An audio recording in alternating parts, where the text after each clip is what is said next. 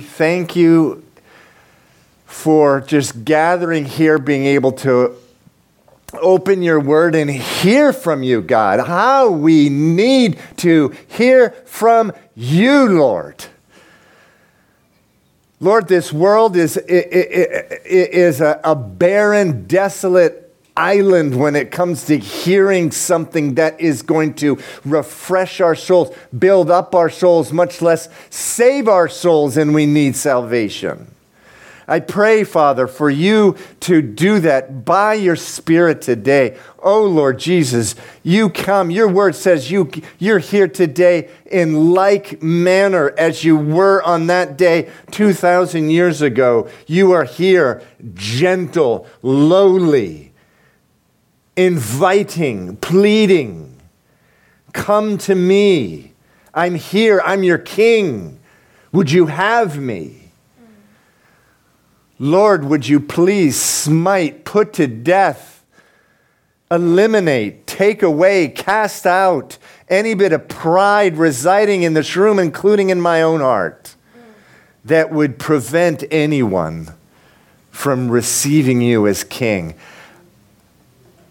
And I pray this in Jesus' name. Amen. Okay, you may be seated.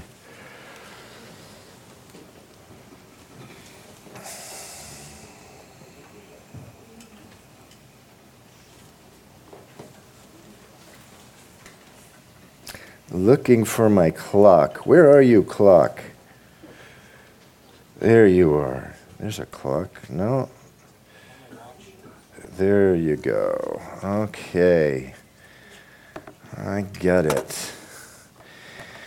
So here in the first 10 verses of chapter 11 of the book of Mark, Jesus comes into Jerusalem, and every Jewish person in Jerusalem, and it's believed there were up to 1 million who came in at this time, Passover. Every Jewish person seeing Jesus coming into Jerusalem, they knew what was going on. What was going on? A man claiming to be a king was coming in. A man claiming to be a king, not only of Israel, but of the nations of the world, was coming in to the city.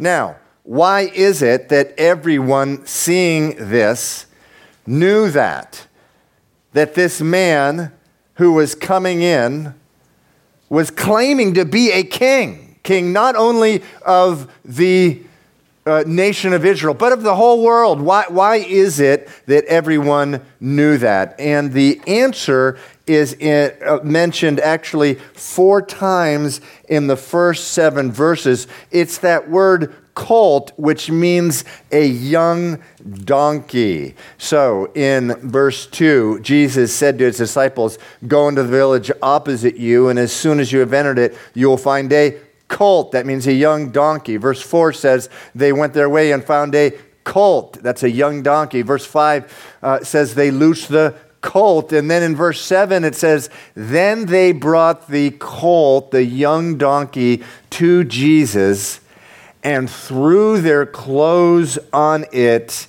and he sat on it. So he came in riding on a young donkey. You see, every Jew, they knew at the time, from the second to the last book of the Jewish Old Testament, the book of the prophet Zechariah, that Messiah King, the Son of God, the Savior of the world, would come into Jerusalem to save the world, riding gentle, lowly, on a donkey, a young donkey. Every Jewish person in Jerusalem knew it. Zechariah 9, verse 9. Rejoice greatly, O daughter of Zion. This is written about 400 or 500 years before this day when Jesus came in. It's about 520 BC.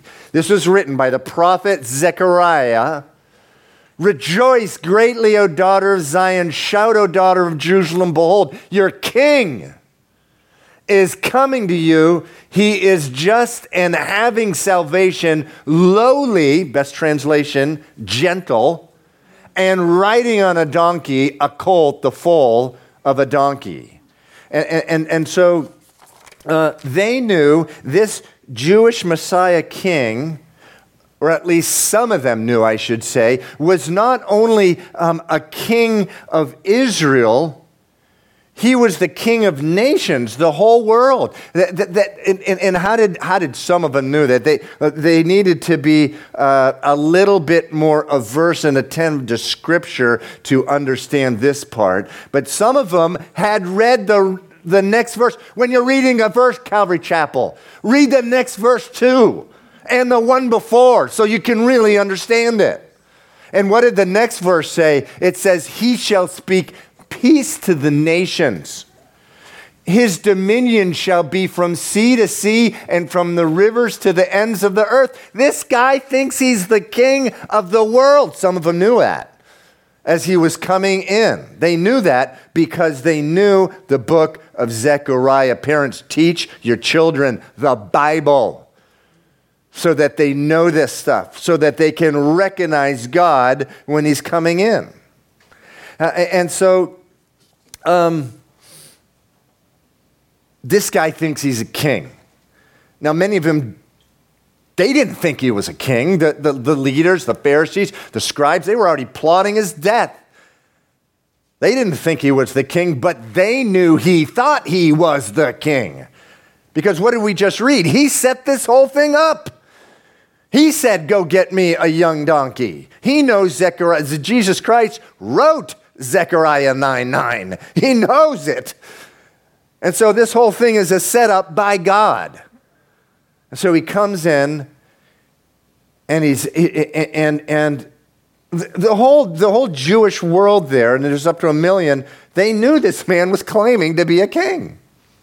Now, he was a king. We know that. He is king.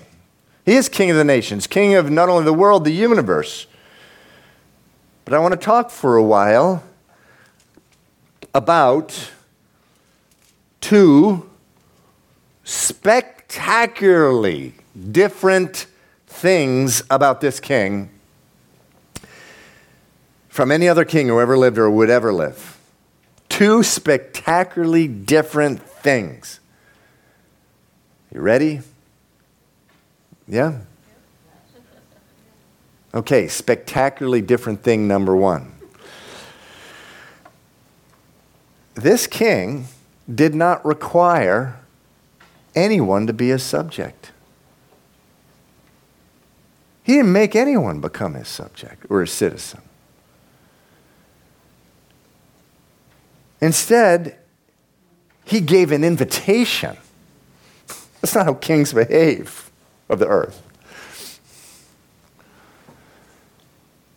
An invitation that sounded like this: if you wish, if you want, if you so desire, I will be your king and you can be my subject.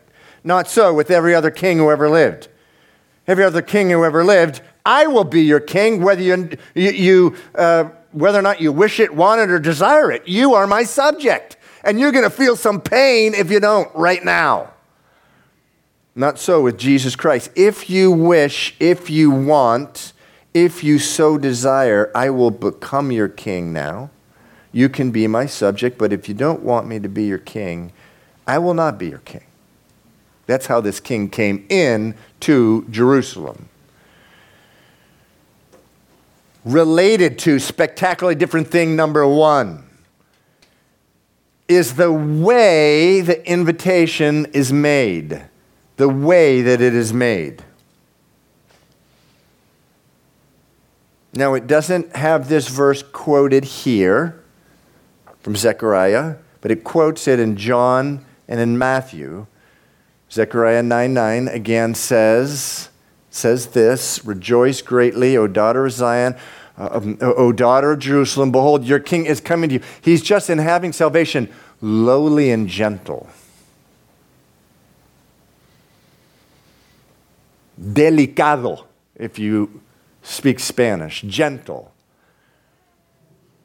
And riding on a donkey, not only a donkey, it's a borrowed donkey. kings of the earth not only require that you become a subject of them, but they back up the requirement with military force, with armies, with weapons, with threats from weapons if you don't agree to become their subject. Not so King Jesus coming into Jerusalem, and not so King Jesus knocking on the door of some of your hearts this morning who have never given your life to Jesus Christ as King. You acknowledge him, you know facts about him, you know that he was born on Christmas and raised on Easter. You've never asked him to be your King. He's asking you gently. He's coming in the same way he came into Jerusalem. He always does. Gentle, lowly, coming in on a donkey. No military force. He doesn't have that. He doesn't have armies. He doesn't have weapons. No threatenings. In fact, the book of Luke tells us rather than using armies and weapons, he used tears. Can you imagine a king using tears? Luke chapter 19, as Jesus was coming in, he was going over, he's on the Mount of Olives looking down to the city. That's really close, Mount of Olives. You can Google it. I did last night. It's close. He says, as he drew near, he saw the city and wept over it, saying, if you had known, even you, especially in this your day. For some of you, this is your day. And he's saying the same thing to you. If you had known, even especially you in this day, the things that make for your peace, but now they are hidden from your eyes. Because some people, they saw him coming on to as a donkey, as king, because they knew Zechariah, but they were sticking their heads in the sand. Oh, how we resist authority. How we can't stand the thought of someone being a king over our lives and actually having control over what we do, what we think, what entertainment we watch, what our sexual behavior is like. Oh, forget that. I don't want that. I want to be on any social media, any form of any entertainment at any time. I don't want a king. There were some of you back there in Jerusalem 2,000 years ago saying the same thing.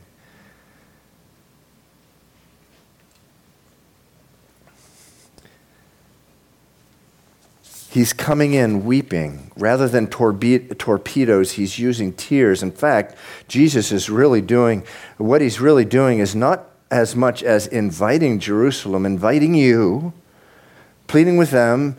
He's pleading with you. It's not an invitation.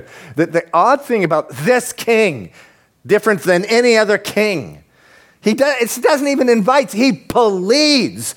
Now that's strange, but that's how much he loves you. What kind of king does this? King Jesus, that's who. You're probably familiar with his most famous pleading. It's in Matthew chapter 11, verse 28 through 30.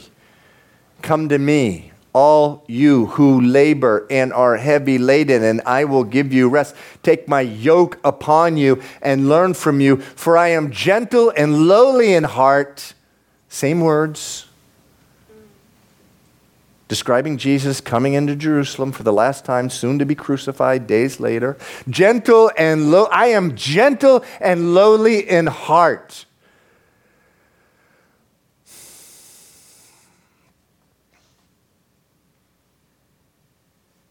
And you will find rest for your souls. For my yoke is easy and my burden is light. You see the pleading here? Can you feel it? This is a good one to put to memory, Calvary Chapel. This verse, put to memory. Because you can feel the pleading, your God pleading with you. He loves you so much. I'm reading a book now called Gentle and Lowly. It's by a guy named Dan Ortland. And he cleared up for me something that's always confused me about this verse It confused me literally for 30 years up until reading this just a few nights ago. I've always been confused by this last part, for my yoke is easy and my burden is light. Has never made sense to me, because a yoke, you guys know what a yoke is? Most people don't know what yokes are anymore unless they read the Bible, actually. Well, for those of you who don't know yokes, I have a picture for you. Caillou, do we have the picture of the yoke? Oh, no. Oh, no, we don't. I sent it really early this morning to you. Maybe you could find it. A yoke is that big, or at least I thought I did. Maybe someone else got a picture of a yoke. Someone in Africa got a picture of a yoke. What is this? So a yoke is a bar. It's made out of wood, a really big one, or could be made out of steel or whatever, that goes over an ox, and attached to that yoke is a plow usually. Oh, wow! Here it is. It's the yoke.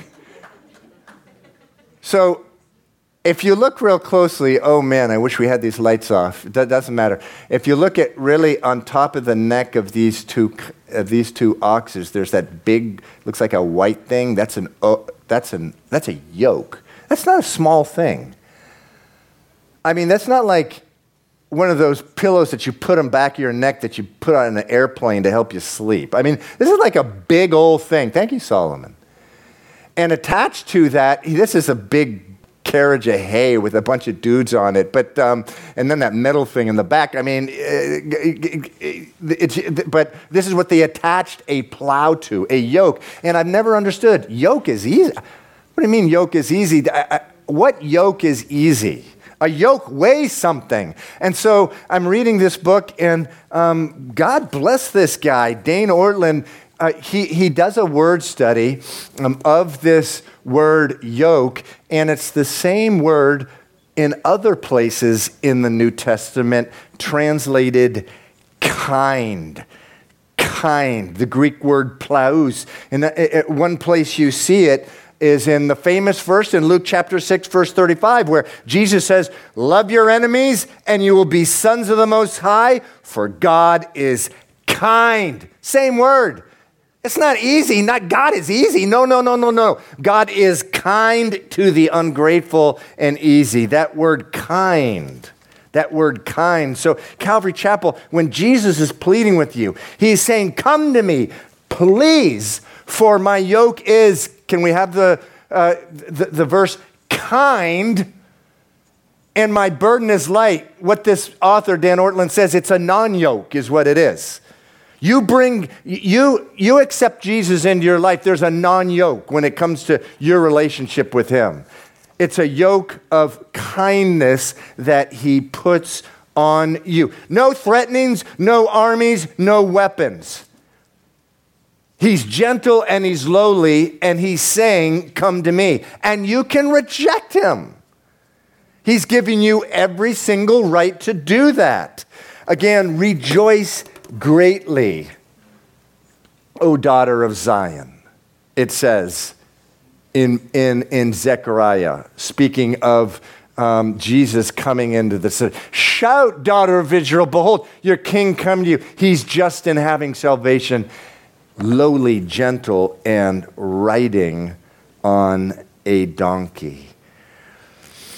So, Calvary Chapel, spectacularly different thing number one between this king, King Jesus, and every other king who ever lived. Jesus pleads with you. He says, "I'm ready for you. I'm here for you. I'm gentle. I'm lowly. I love you. I will not punish you. I will not rebuke you. I will not stick it to you. I will not make you smell the stench of your own wretched sin that you're sitting in right now. This filth of sin that you're sitting in. I will never make you smell it again.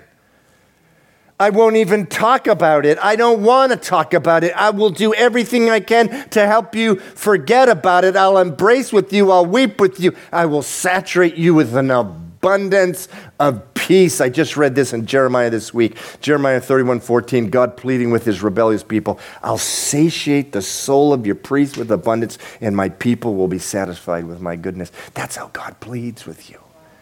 Jesus King, that's how he pleads with you, Calvary Chapel. Are you really going to reject it as hundreds of thousands did in Jerusalem?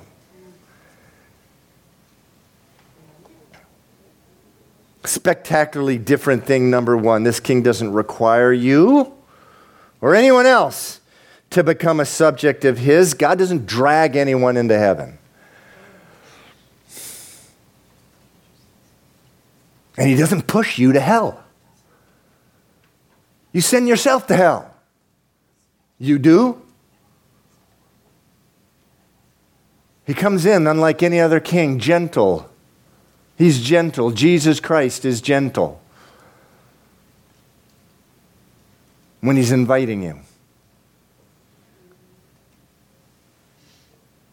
If you wish, if you want, if you desire, I'll be your king. Please, yes, now, don't delay. Some would die that night without accepting the gentle king as their Savior. Some would die that day.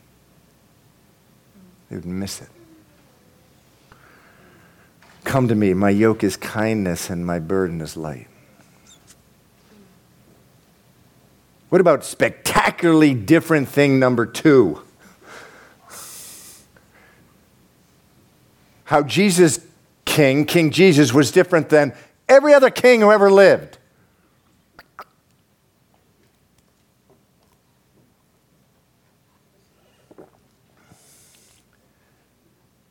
This king, King Jesus, comes not to take from you, but to give to you.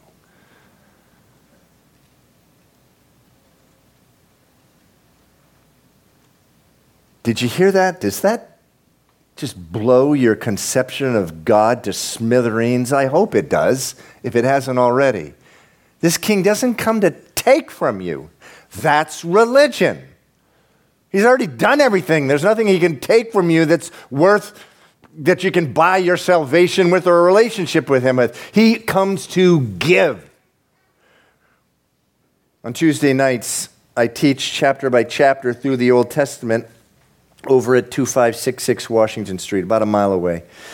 And we read this really, really, really interesting passage from 1 Samuel chapter 8 a while back. When we were in 1 Samuel chapter 8, we're in 2 Kings now. But in 1 Samuel chapter 8, the people of Israel, they asked for a king. They didn't have one. For 400 years, it's the time of the Judges. That book, the Bible, is that the seventh book? Yeah, right? Seventh book of the Bible. It's called the book of Judges. They had been delivered from Egypt. They came into the promised land. God said, I'll be your king. 400 years. And then in 1 Samuel chapter 8, they ask for a king. Specifically, they said, we want a king like all the other nations. And God was not happy with that. He was their king. He'd already made that really clear.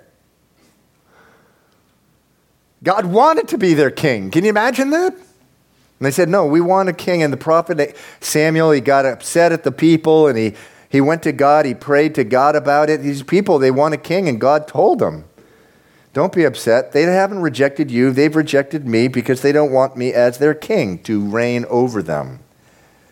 Verse 7, 1 Samuel chapter 8.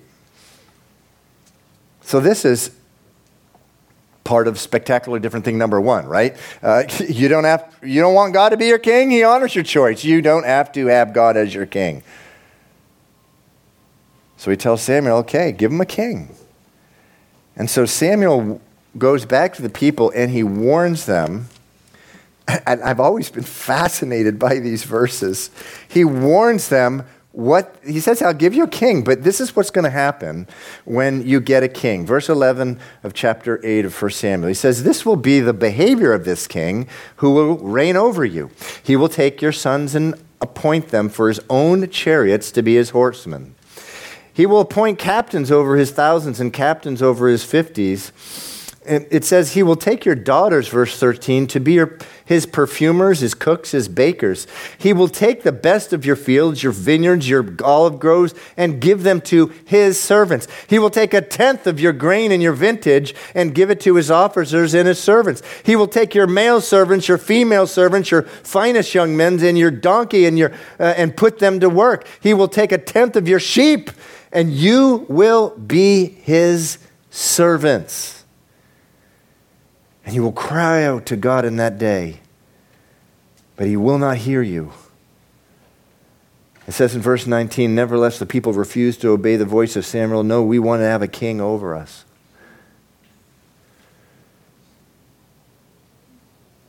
That we also may be like all the nations.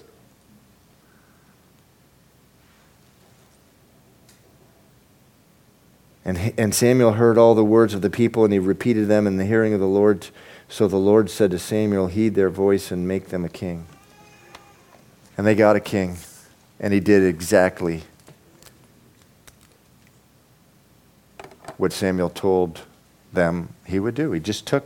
This has been the history of kings, the history of governments. We need to honor our government. We need to pray for our president, President Biden, our mayor, Mayor Wu. We need to pray for them. We need to honor them.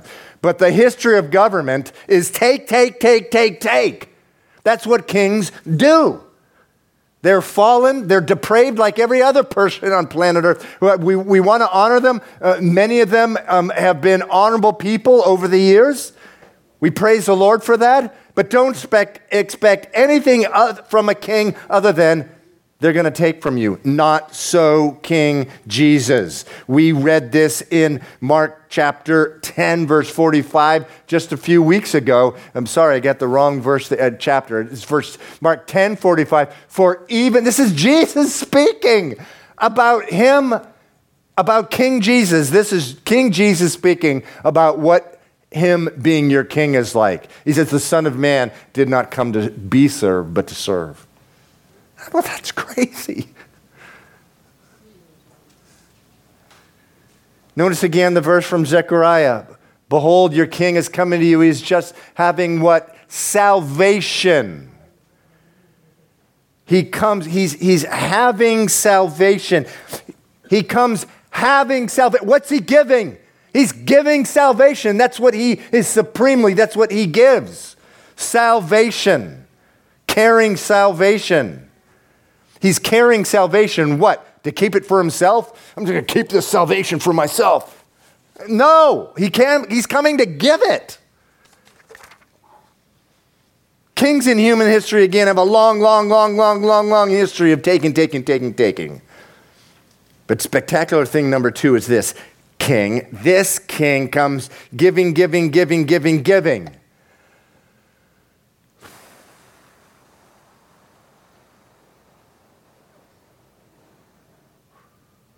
comes giving.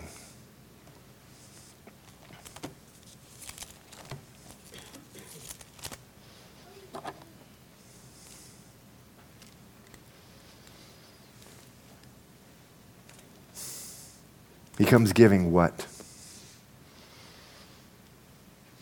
Well, if you were here a few weeks ago when we went over Mark chapter 10, verses 29, what we called the truest verse in the Bible. Every Bible verse is true. It's the truest verse in the Bible. But when Jesus Christ comes as king giving, what does he give?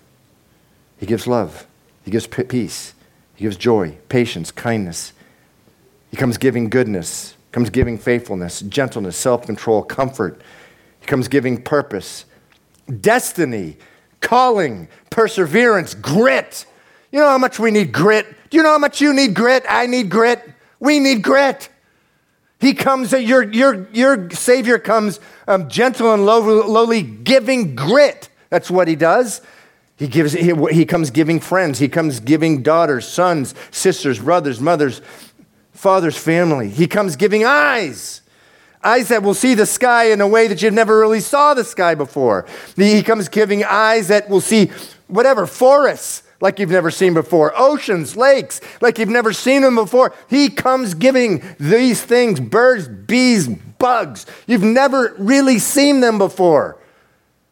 He comes giving that. He comes giving you ears that hear music like you've never heard it before. Ears which hear your friends, your family, your spouse, your kids, and a random, even stranger like you've never heard him before. He comes giving you hearts that suffer with those who suffer, rejoice with those who rejoice, weep with those who weep. Jesus comes giving and giving and giving and giving and giving. All those things. But it all starts with giving what? Someone shout it out. It all starts with giving what? He came gentle and lowly, carrying what? Salvation. Having what? Salvation. Again, behold, your king is coming to you. He's just in having salvation.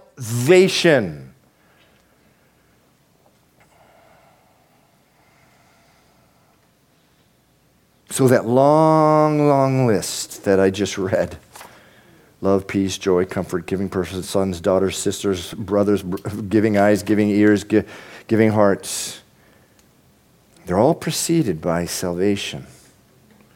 It's the first thing he gives. In Calvary Chapel, you got to understand. Salvation from what? You got to understand this. We were praying in the 9:30 a.m. prayer service this morning. I hope you can join us. I'm just praying that I wouldn't be like the prophets in Jeremiah. I'm reading in Jeremiah telling the prophets, the pastors, you prophesy smooth, deceitful things. I'm not going to do that. I'm not going to do that to you. I fear God too much. I love you too much. The Bible says salvation from what? It says Jesus saves us from the wrath that is to come, the judgment. The judgment that is to come. You see, in the Old Testament, there were all these prophecies, hundreds of them, about Jesus. And they prophesied about two different comings of Jesus Christ. The first coming when he comes gentle, lowly, inviting. But when he comes the second time, the invitation is over. It's done with. No more invitation. And there will be judgment. There's a description of it in Revelation chapter 19.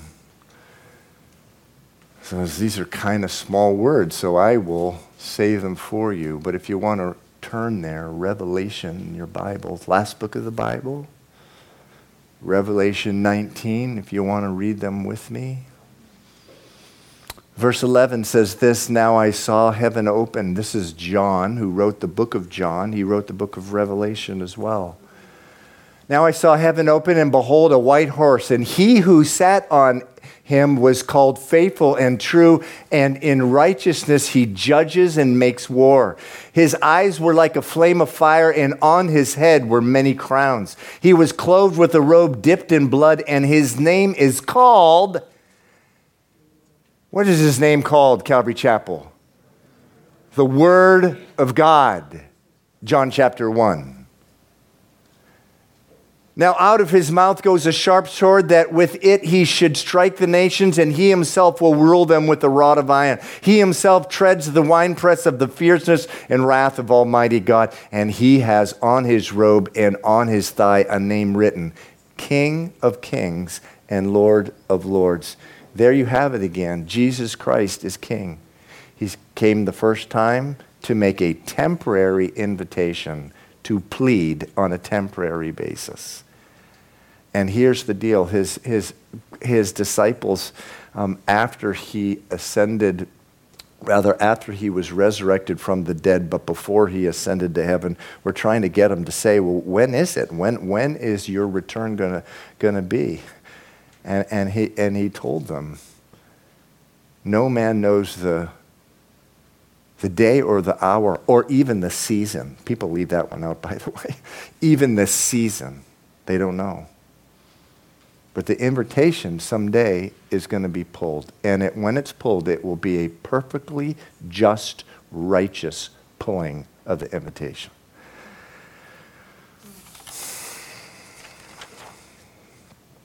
I'm going to call the worship team up at this time.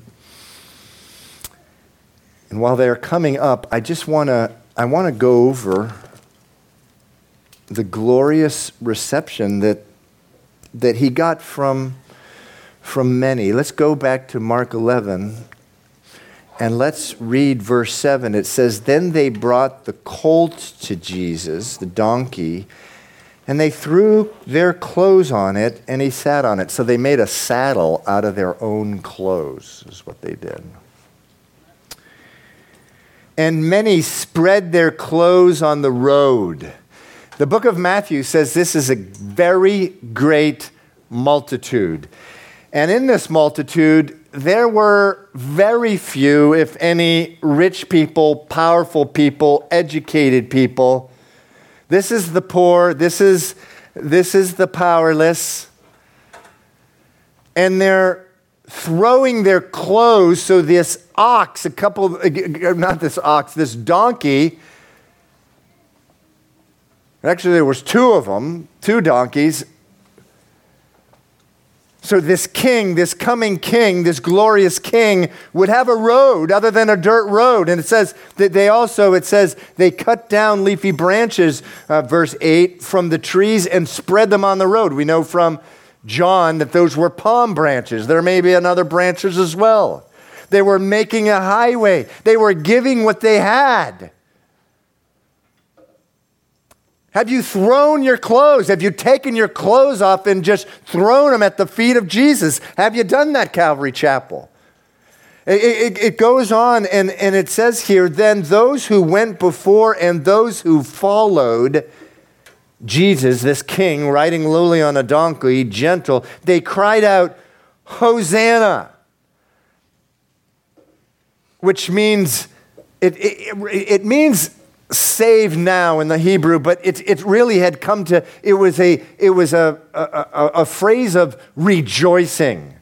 It was a phrase of adoration, of rejoicing. It comes from Psalm 118. Psalm 118. I memorized it during COVID and trying to keep it under memory. But they're quoting this Hosanna, and it says there, it says in Psalm 118, "This is the day the Lord has made. We will rejoice and be glad in it. Hosanna!" They cry out. It was a rejoicing. "Blessed is he who comes in the name of the Lord." That is what they are shouting out to Jesus now. They are basically, these are people who are saying in their heart, "He took a lying, cheating, betraying, stealing, filthy tax collector and took him as a disciple. Surely he'll take me." And they are shouting out, "Hosanna, yes, our King. He's coming, bringing salvation." Because they knew Zechariah 9:9. Yeah, I want to be saved. "Blessed is the kingdom of the father David," verse 10, Jesus being the son, the descendant of David, "that comes in the name of the Lord. Hosanna in the highest." If you've been asked to pray, please come up at this time.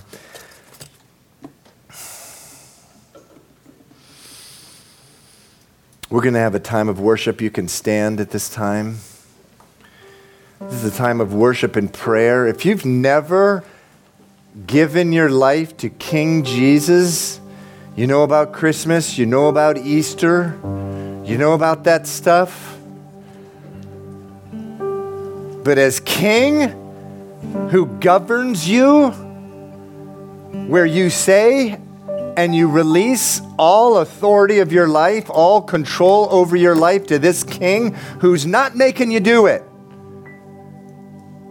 He's in this season where it's a temporary status, where he is giving this invitation during this temporary age before his return. If you've never done that, please come up. You do that by asking him, and it's a prayer. You don't have to come up to do it in a church, but you can certainly come up now, and I can lead you in a prayer where you do that very thing. I'll be up here.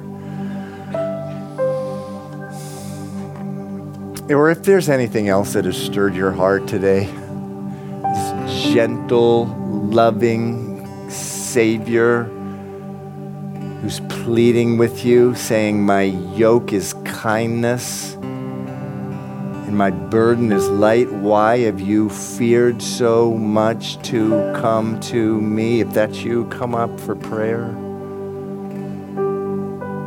Father, I thank you in the name of Jesus. I pray this prayer would, in this time of worship, would be a blessing to your heart, Lord. Complete the work that you have started in us. In Jesus' name.